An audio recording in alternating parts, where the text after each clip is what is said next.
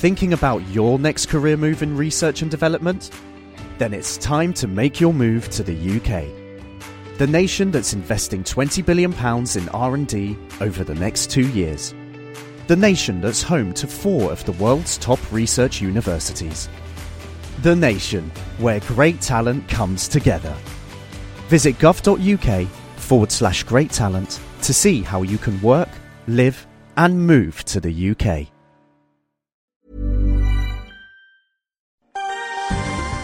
Question of the Week from the Naked Scientists. Hello and welcome to Question of the Week from the Naked Scientists with me, Diana O'Carroll. This week we'll be taking our problem with a pinch of salt.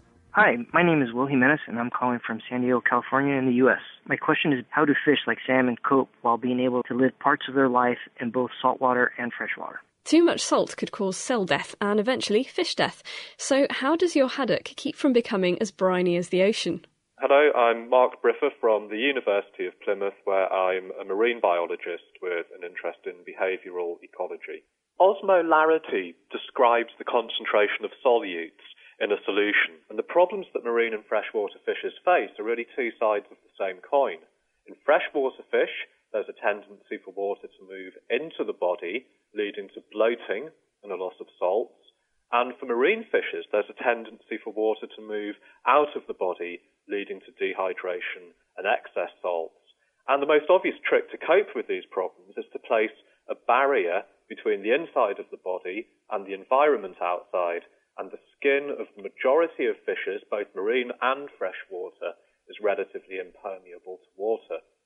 But fish do need some permeable surfaces for respiration, and water still moves between their tissues and the external environment. And freshwater fishes avoid water gain by not drinking and producing large amounts of urine. Marine fishes avoid water loss by drinking and producing small amounts of urine. And in addition to these mechanisms, freshwater fishes use their gills to absorb salts, and marine water fishes use their gills to secrete salts.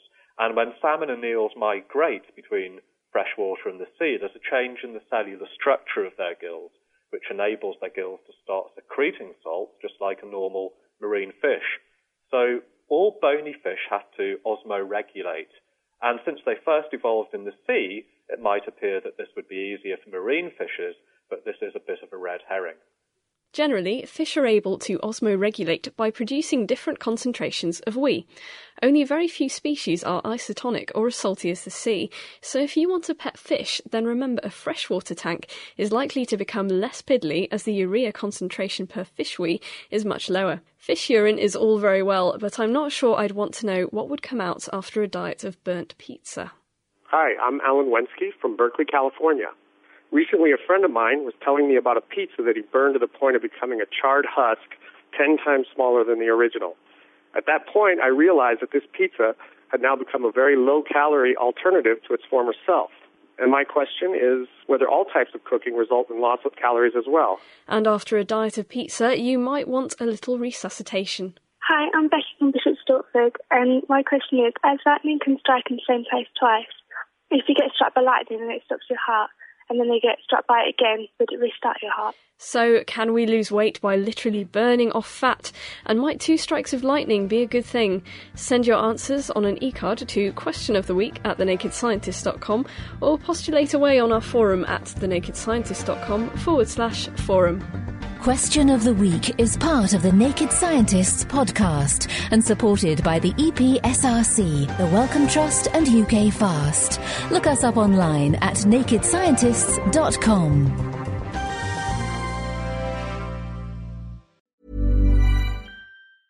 Thinking about your next career move in research and development? Then it's time to make your move to the UK. The nation that's investing £20 billion in R&D over the next 2 years.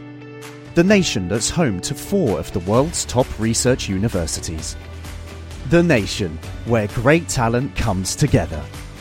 Visit gov.uk/great talent to see how you can work, live and move to the UK.